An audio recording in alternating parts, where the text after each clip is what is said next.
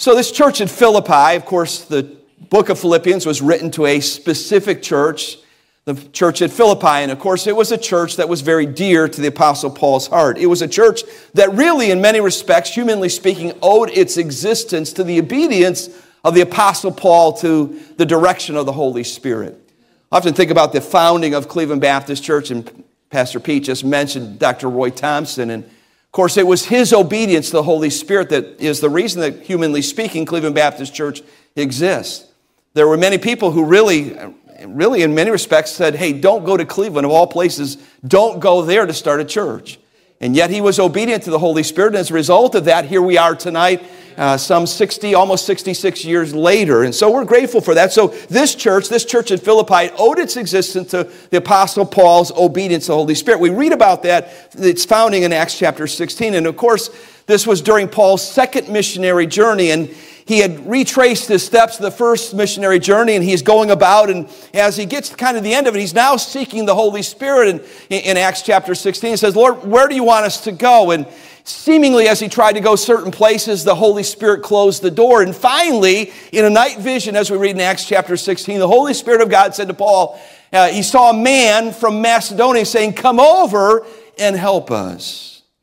In Acts 16:9, we read this passage that in verse number 10, the Bible says, and after he had seen the vision, is what the Bible says, after he'd seen the vision, immediately.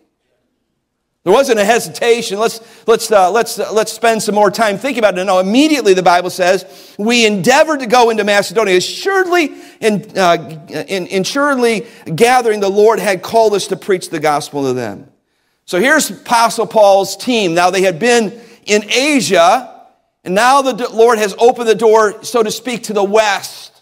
And they cross that geographical barrier and go into Europe, to Greece, to Macedonia. And when Paul lands there, he lands in this city called Philippi. It was the chief city of the region. And Paul and his team there met a lady by the name of Lydia, who was a businesswoman, obviously a woman of some means, of some wealth. And the Bible states that God opened her heart as Paul preached, and she and her household received the word of God. And then she opened her home to Paul and his team and gave them a place to work from. Well, you know the story if you read Acts chapter 16, that it wasn't long that Paul and Silas are there in the city doing this work, that they get arrested because they cast some demons out of a woman. And they land in the Philippian jail after being beaten and thrust and placed in the stocks. But that night, God used that if you would, that hardship to open the heart of the man who ran the jail, the Philippian jailer. And that night, he and his household received Jesus Christ. And that's really the beginning of this church at Philippi. Now, some time has passed since Paul left there and went to other places, and then he writes this book of Philippians. And this church is still precious and dear to Paul. Would you look at chapter 1? Look, if you would, at verses 3 to 5. Notice what he says. He says, I thank God upon every remembrance of you. You know, you have to understand the preciousness of a church to a man that God has allowed to start that church and to pastor for some time, and then he moves on. So here's Paul reflecting upon that founding and what God did through his life and ministry and the establishment of this church. And he says, I thank God upon every remembrance of you. Listen, and always in every prayer of mine for you all, making requests with joy. In other words, Paul said, I had great joy, man. When I pray for you, there's just great joy there. In verse number 5, for your fellowship in the gospel from the first day until now.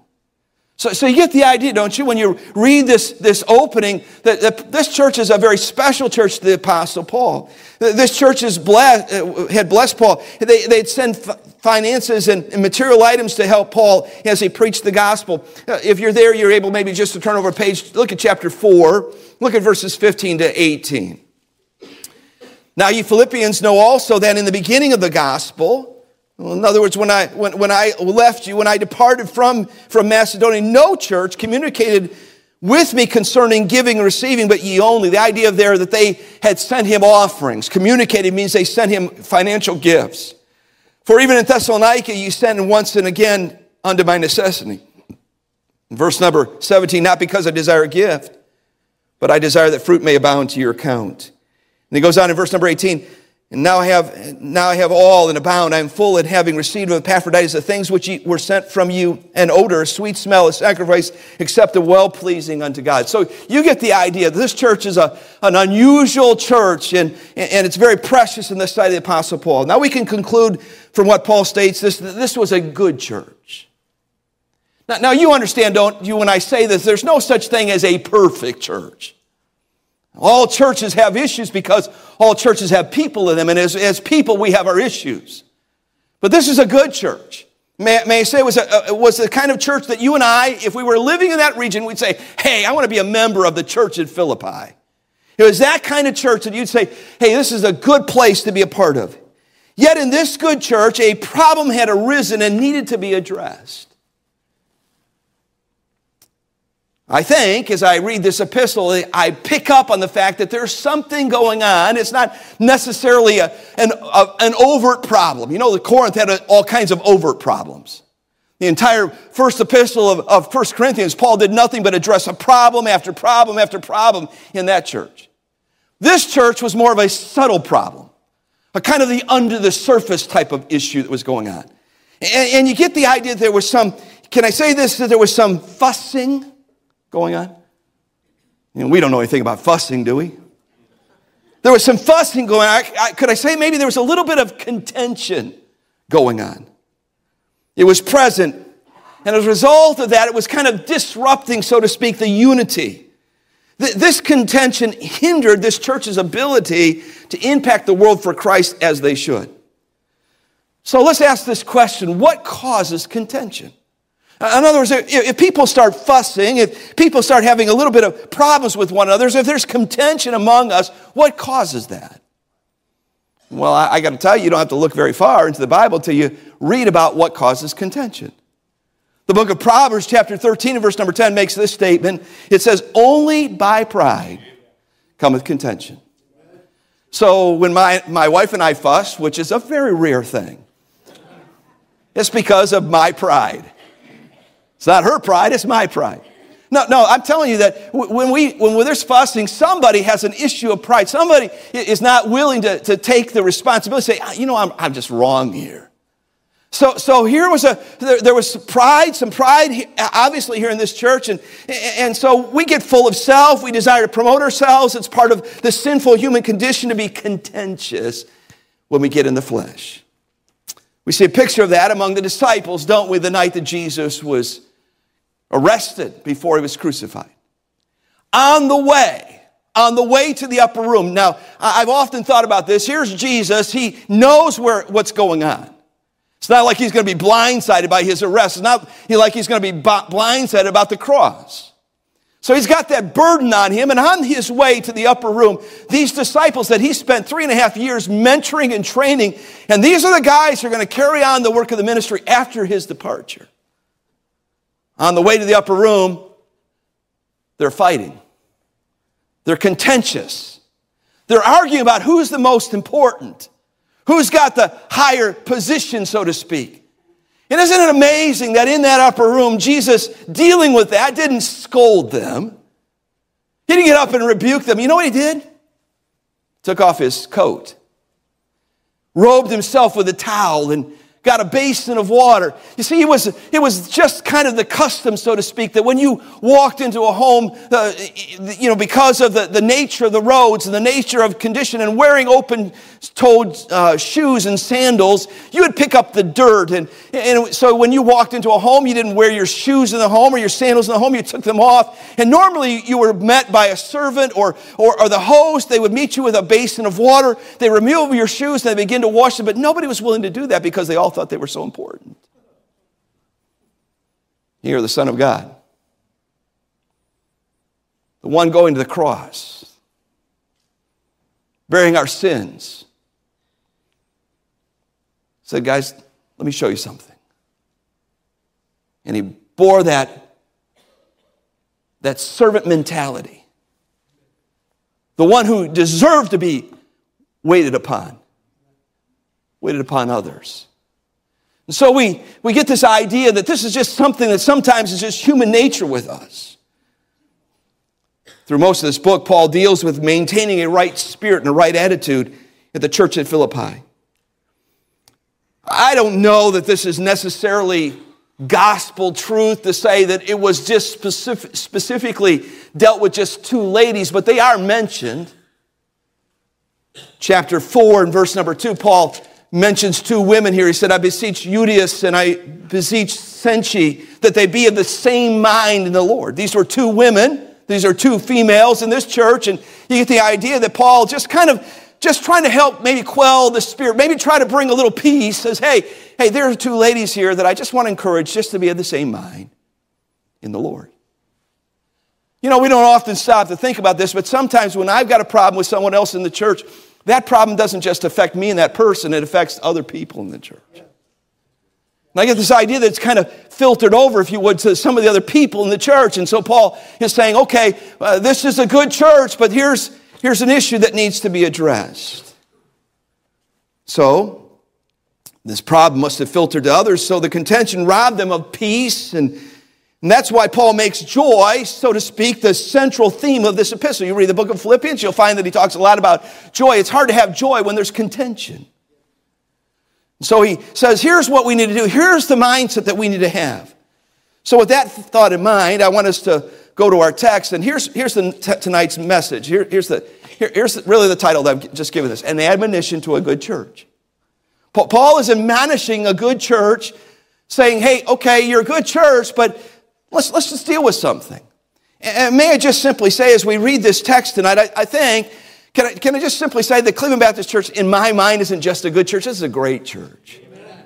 It really is. It's a wonderful church, and it's wonderful to see what God continues to do here through the years. But that doesn't mean that we don't every once in a while need to step back and just maybe, let's just say whatever Paul has to say here could apply to us. So let's read the text here. Look, if you would, at verse number 27 of chapter 1. Here's what he says to this church. Only let your conversation be as becometh the gospel of Christ, that whether I come and see you or else be absent, I may hear of your affairs, that ye stand fast in one spirit, with one mind, striving together for the faith of the gospel. That in nothing terrified by your adversaries, which to them is an evident token of perdition, but to you of salvation and that of God. For unto you it is given on behalf of Christ that not only to believe on him, but also to suffer for his sake, having the same conflict which ye saw in me, and now here to be in me. So here's our text, verse number 27. So Paul's direction to the church at Philippi is something I think we can take to heart and be a better church. Think about this as we launch into 2024. So let me give you three truths very quickly, and they're all found here in verse number 27, that I think if we can just apply them to our lives, this year we can be a better people. Because individually, what I am individually affects this church collectively. And what you are individually affects this church collectively. So, in other words, I need to apply this truth to my life so I can impact our church in a better way. And so do you. So, what is the admonition? Well, first of all, he gives us in verse number 27 that we are to live worthy. We're to live worthy. Would you notice how he starts verse number 27? Notice the word only. It's an interesting word because it speaks of, if you would, of priority or of focus. So Paul is saying, here's my admonition. Here's what it is only. So the word only here is an adverb, and it refers to one thing or to this and no more. In other words, this is the thing that I'm supposed to be working on, this one thing. We talk about Jesus being the only begotten Son of God. He is the only one. There is no other only begotten Son of God. So this one thing is what he's saying, this only. So the singular priority as believers and the church members is to allow our conversation to become the gospel. So the word conversation here is a word that we must understand because, again, it's an old English term that refers to more than just a speaking. We talk about saying, we're going to sit down, we're just going to have a conversation. I do a podcast, drop it once a month, and I call it a conversation between those who are laboring in the ministry. So we talk about conversation. We have dialogue back and forth. But this word here means more than just a conversation. The idea here means, it's a Greek word that means to behave as a good citizen. That's the idea here. So only let your conversation become the gospel. It means to be a good citizen of the community to which one belongs. So here's what I think Paul helped them to understand by using this term. Now we wouldn't know this unless you really dug into it, so that's why I'm going to just spend a little bit of time here. This church at Philippi, or this area of Philippi, was well aware of the thought that they were citizens of Philippi. You say, well, why is that important?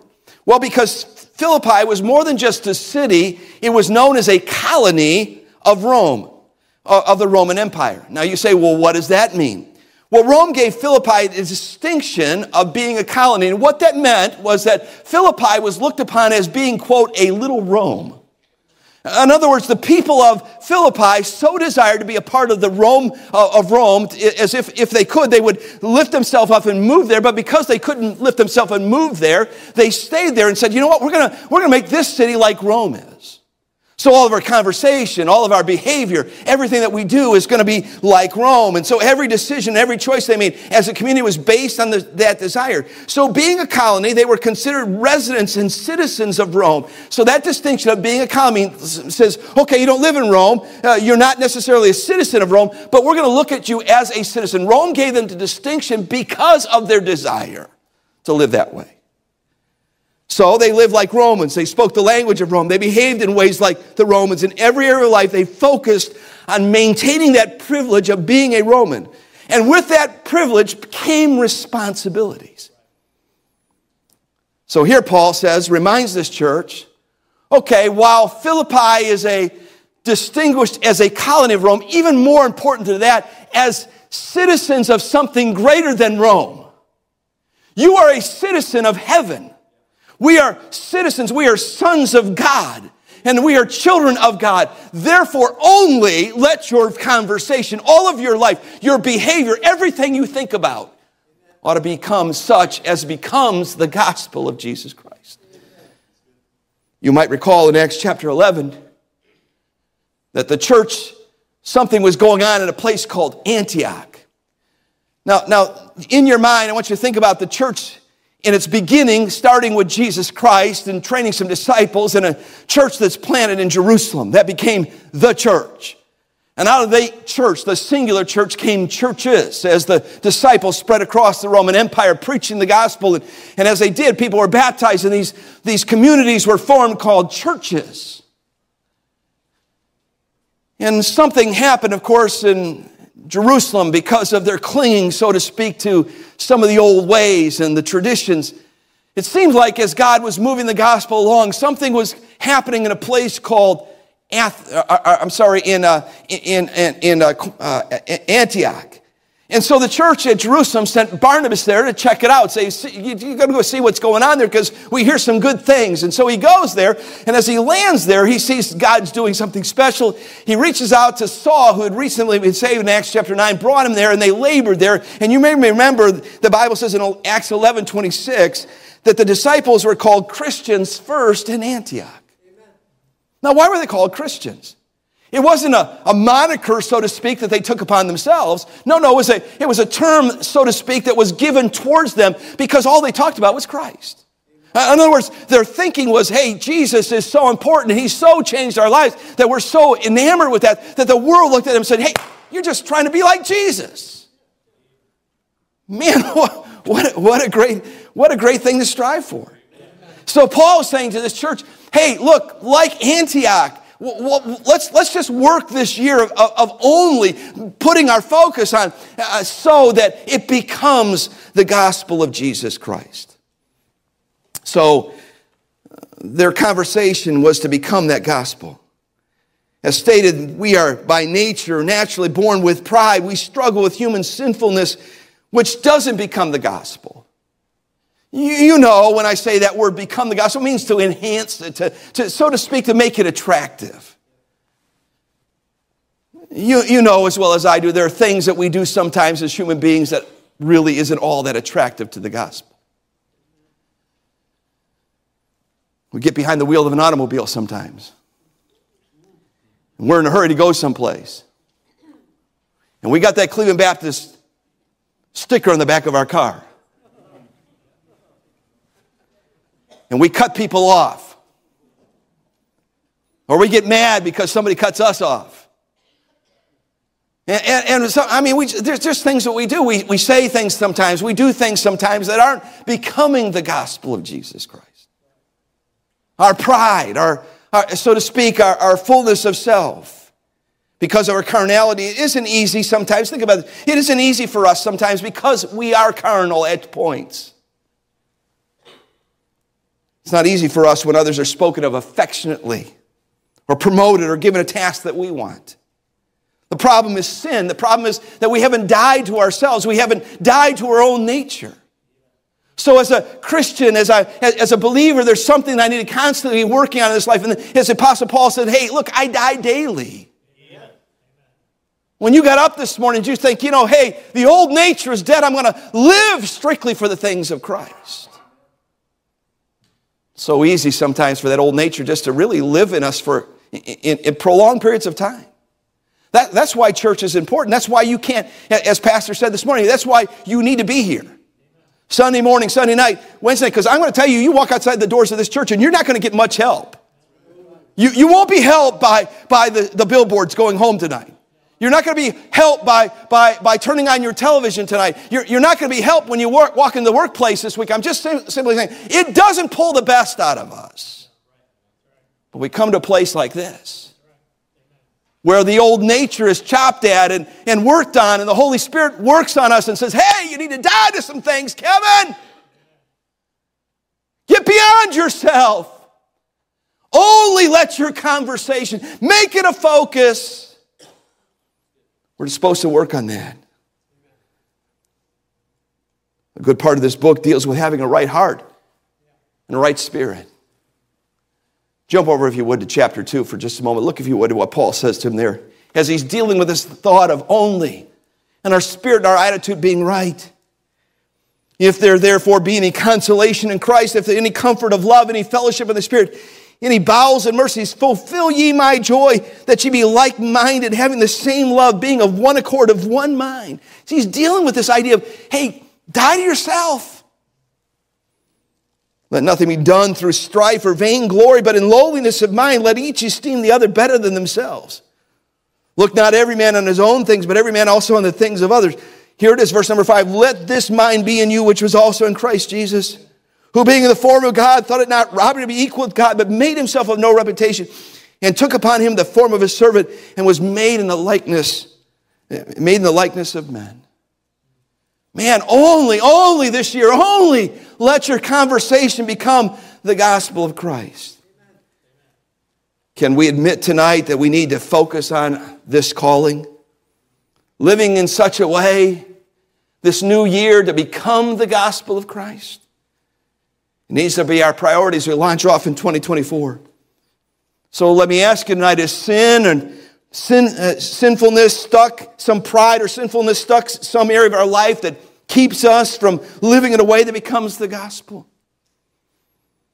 Husband, can I say, is there a bitterness in your heart towards your wife tonight? Wife, do you have some bitterness in your heart towards your husband? Kids, are you hanging on to some animosity towards your parents? Or are you living in such a way that you could say, man, as God looks at me, and I know he has to be pleased because I'm striving in every fiber of my life to be like Jesus. I wish I could tell you, every day of my life I get up and I just want to live like Jesus wants me to live. I still have that old flesh that rears itself up in my life just like you do every day. I'm just simply saying it needs to be a focus in my life. And so Paul admonishes this church to live worthy. But you notice the second thing he admonished them, said, not only live worthy, but he says, stand unified. Stand united, verse number 27. Again, only let your conversation be as becometh the gospel of Christ, that whether I be come and see you or else be absent, I may hear of your affairs. Here it is that ye stand fast in one spirit, with one mind. So they're to stand united. Notice in one spirit. No doubt, I think when he's talking about this spirit, he's talking about the Spirit of God, the Holy Spirit. As Paul wrote to the church, we know that the Holy Spirit seals and indwells every believer. Aren't you glad for that? So glad that I can't lose what God has given to me. Ephesians chapter 1 and Ephesians chapter 4, the Holy Spirit of God, the Bible says, is the earnest of our inheritance. That word earnest is an old English term, again, that talks about being a down payment. When you buy something, when you purchase something of substance, they say, well, show how serious you are. Put this down payment on until you do the necessary things to finish the transaction. So the Holy Spirit of God is God's statement to us, say, I've sealed you until I've finished this work. And by the way, salvation isn't the finished transaction until we're completely changed. Amen. So I may die in my faith, but it's not until Jesus comes and resurrects his body that it's complete. But the Holy Spirit of God sealing me until that day of redemption means that he's going to finish the transaction. So as we think about that, we understand that we're sealed. So the Holy Spirit is the earnest. It means that he's the down payment. But do you know that as a body, as a church, the Holy Spirit of God, we are his temple. 1 Corinthians chapter 6, and you can turn there if you want to, but we often talk about this in the singular form. In other words, hey, in my body lives the Holy Spirit. Now, I know that that's true. But I think if you read the context of 1 Corinthians chapter 6, Paul is talking not just to the individual, he's talking collectively to the church. Here's what he says, what? He's talking to this church. What? Because of their problems. Do you not know, church? Do you not know that your body, that your collective body is the temple of the Holy Ghost, which is in you, which you have of God, which is not your own? For you are bought with a price, therefore glorify God in your body and in your spirit, which are God's. Now you say, well, how do you know he's not talking to the individual? Well, he's talking collectively to the church. The pronouns there, your and ye, are plural pronouns. They talk to the group. So what he's saying to this church, and every church needs to understand, one of the reasons why when we come together and the membership comes together, there's something special the Holy Spirit of God does because this is his temple. This is where he dwells. God works in his temple. God's working here. So the Spirit-filled life becomes the gospel. A Spirit-filled Christian is not seeking their glory, but has an attitude and a spirit of humility. When we stand fast, we're firm in the Holy Spirit. The world is not our friend. And I want you to look at the wording of verse 28 because I think it plays into what Paul is saying here. He says, and in nothing terrified by your adversaries. Now, as I did a little research on that idea of being terrified, it carries the idea of a multitude rushing towards you.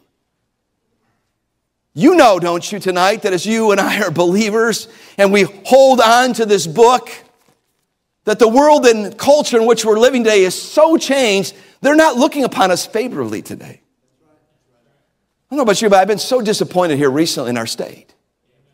We had 2 opportunities last year to make a difference in 2 issues, and both of them failed. And then, just recently, our wonderful governor vetoes a bill that would be so helpful. Now, I'm disappointed, but I need to understand that that's our culture. But listen, I'm not terrified tonight. And you don't have to be terrified either. You say, well, what's going to happen? Don't worry about it. Don't be terrified by your adversaries. Why? Because greater is he that is in you than he that is in the world. If we stand fast, we don't have to back up. Just hold your ground.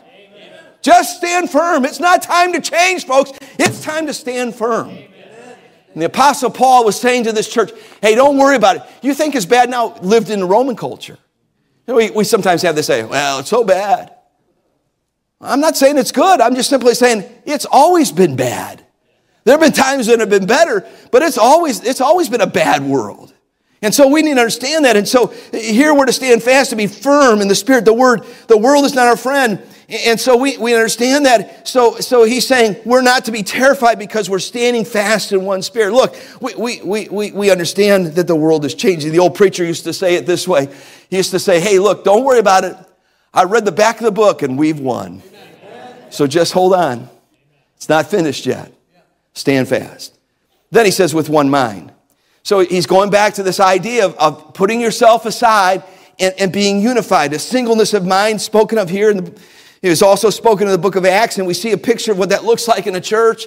That church at Jerusalem, as it's launched, is a church of one accord. All things are common. They're one heart, one soul. The result, of course, of a common heart and soul is spoken of in Acts 4:33. And with great power, the Bible says, gave the apostles witness of the resurrection of the Lord Jesus, and great grace was upon them all. So this oneness resulted in a multitude being saved and baptized and then discipled. Would you notice the final thing that he admonishes this church in? He said, we're to strive together. With this church, when a church is focused in the Spirit, with a mind on ensuring the gospel is enhanced by its behavior, listen, it will make a difference as we interact one with another, as Paul points out at the end of verse 27. Now look at that idea, striving together for the faith of the gospel. The idea of striving together is more than just a statement. Those two words, striving together, are really just one word in the original language, and it's the word we get our word athletics from. So as you think about that, you think about a team effort to accomplish a goal. How about you? But I've been living in Cleveland all of my life. And the last time the Cleveland Browns won anything of substance was in 1964. I was a little boy, 7 years old. They won a World Conference Championship. And I've watched as this team has just been decimated time and time again. And finally this year we have a little something to cheer about. Because I feel like that team is working together as a unit. That's what he's saying here. This as a church, as a body of believers, we're to strive together. Not strive against each other, but to strive together. Each player on the team knows what it is to win, and they must do their part. If they're going to win, the team must understand their opposition. Each member must know their role and work with others to accomplish their common purpose. A team or a group united by a purpose will work to accomplish their unified goal. However, if they become divided, or allow petty issues to distract them, they'll fail in that common purpose. So God reminds us, the Apostle Paul, that we sometimes forget who our enemy is. So he says we're not to strive against each other, but we're to strive together for the purpose of the faith of the gospel. The idea for the church is that we don't spend our energy in, again, fussing and fighting with each other, but we're to strive with each other for the faith of the gospel. I read this illustration the other day, and my wife and I had, as we do our travel, sometimes, if we have a day or two in between meetings when we're still on the road, we may find something to do. And my wife is a great historical person. She loves history. Me, not so much. I'm just ADHD, and I'm just my short. I can go into a museum and see it all in about 10 minutes, So sometimes when we're on the road, she'll say, hey, I found this place. Let's go see it. So we were in the Nashville area not long ago, and we went to Hermitage, where Andrew Jackson's home was there, and of course, one of our presidents. He was our seventh president. Before he was the president, he was the major general of the Tennessee militia. During the War of 1812, his troops had become to a point where they were really at an all-time low in their morale, and as a result, they began arguing and bickering and fighting among themselves. It's said that it's reported that General Jackson called his troops together one day on the occasion of the tensions. In other words, things were so bad that he just felt like, I need to do something. So he called them together. And here's what he said. He said, quote, "Gentlemen, let's remember, the enemy is over there." End quote. Sometimes we have to just remember that, don't we? You're not my enemy. I'm not your enemy. The enemy's over there. And we need to be collectively fighting together, laboring together to defeat that enemy. So let me just simply say this. The New Year's just around the corner. It's a couple of hours away. Less than 6. Well, it's a little over 6 now. So let's make it a banner year for our church. Well, how do we do that? Well, we do it by doing what Paul says. Let's live worthy. Let's stand united. And let's strive together for the faith of the gospel. Remember, Jesus is coming.